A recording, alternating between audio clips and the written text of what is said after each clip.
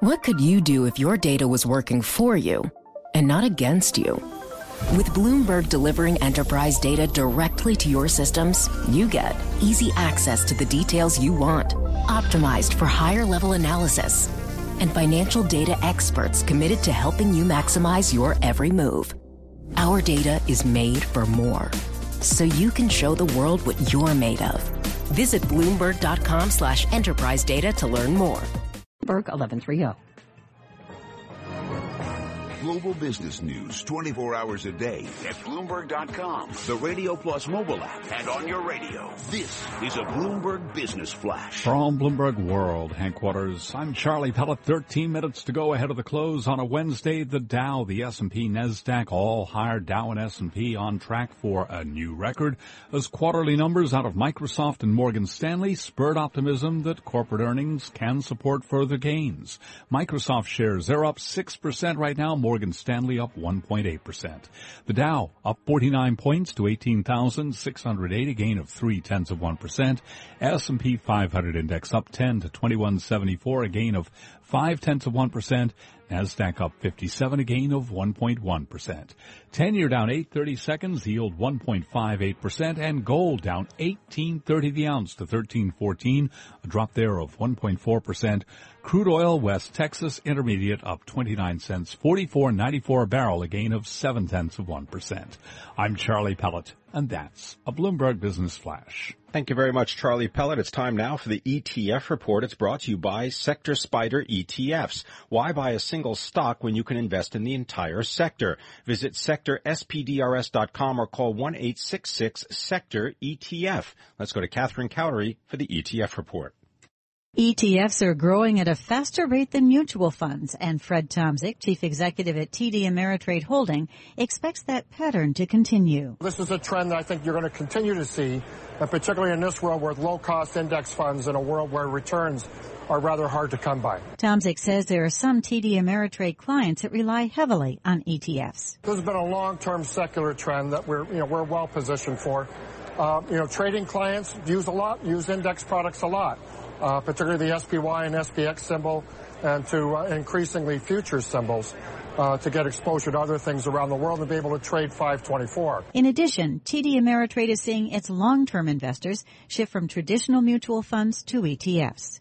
TD Ameritrade is planning to launch a digital advice platform, or robo-advisor, for its self-directed clients next year. Robo-advisors typically use ETFs to build their portfolios.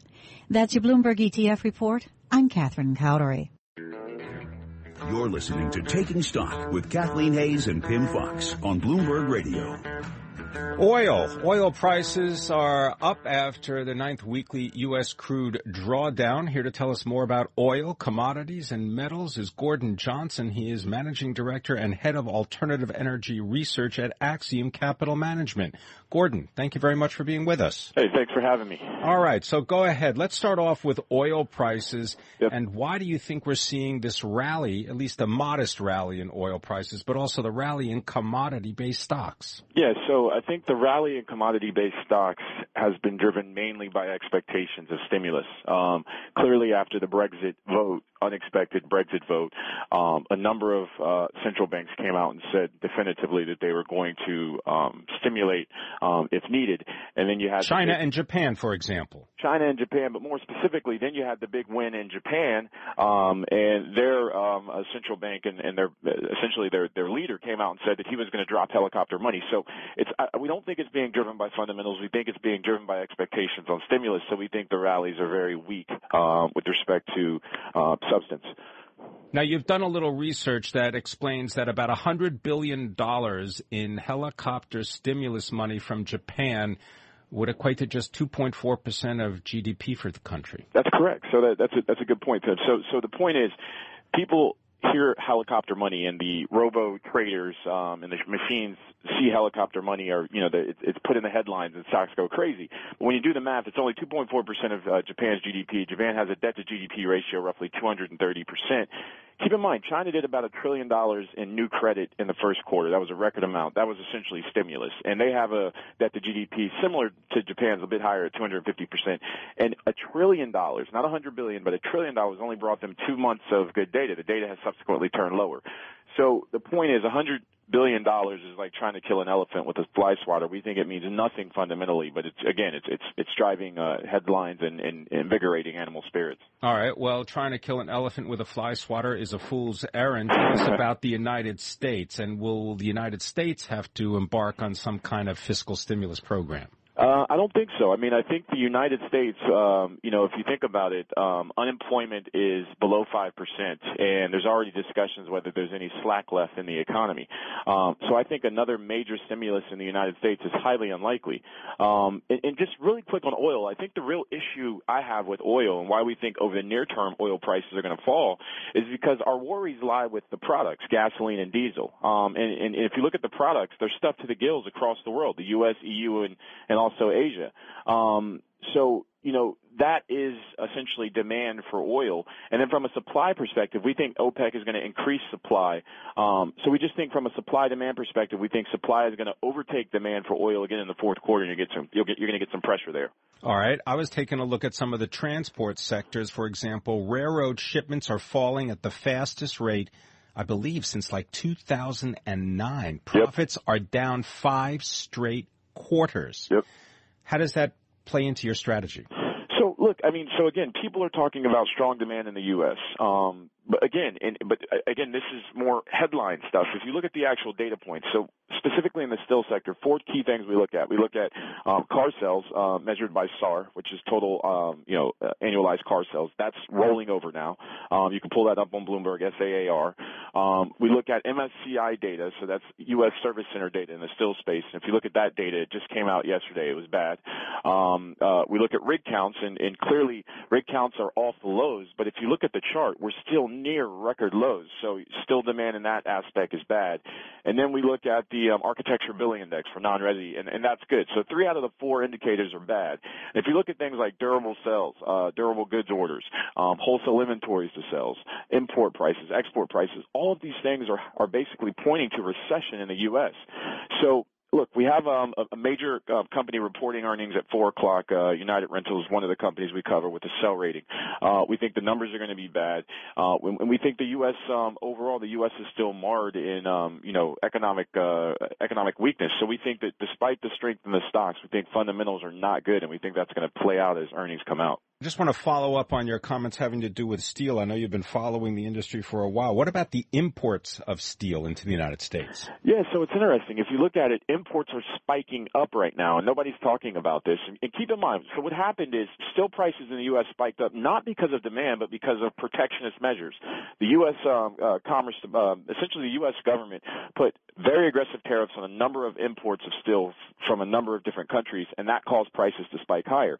So if you look at the spread of U.S. prices to international prices, be it Europe, China, Turkey, whatever, U.S. prices are near record premiums to international prices. So what would you expect? You would expect more imports, and you're starting to see that in the data. Imports are now spiking higher, but still the stocks continue to run higher. In fact, just yesterday, Steel Dynamics came out. Everybody expected them to talk very positively about the second half. Last year in their 2Q print, they said the second half was going to be great. This year, they're saying they see pressure in the second half. Despite that fact, the stock has, over the past probably 3 months, is up nearly 40%.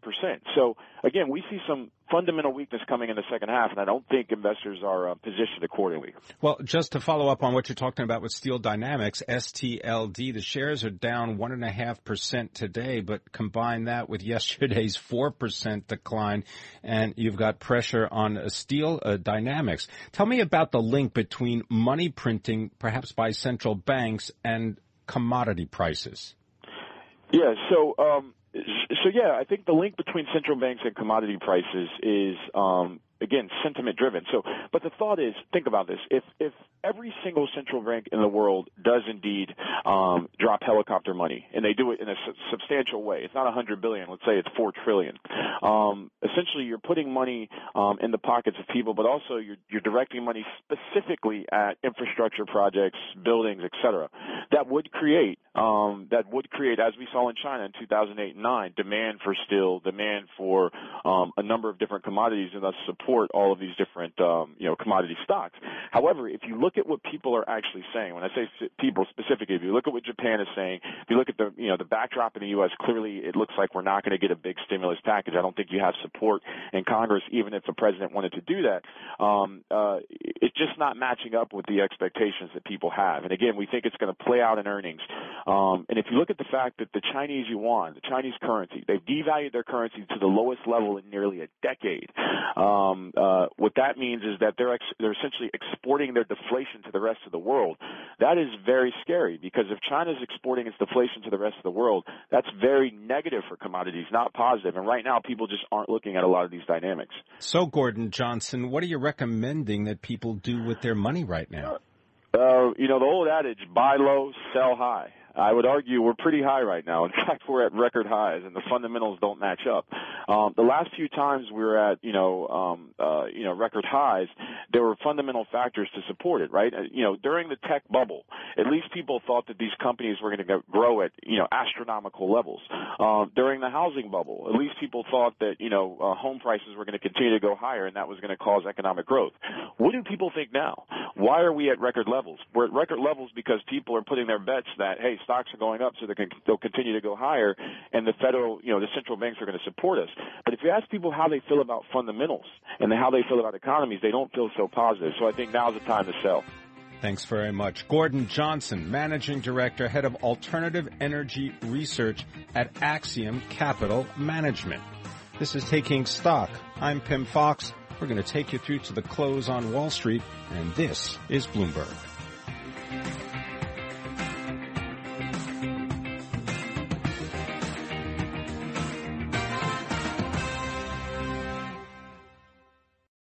Collaborate for a greener future at the Bloomberg Green Festival, a groundbreaking celebration of the thinkers, doers, and innovators leading the way. From design and culture to technology, science, and entertainment. Hear from inspirational speakers and immerse yourself in climate solutions. July 10th through 13th in Seattle. Title sponsor, Amazon. Official airline, Alaska Airlines. Get 20% off using promo code radio20 at BloombergLive.com/Green Festival.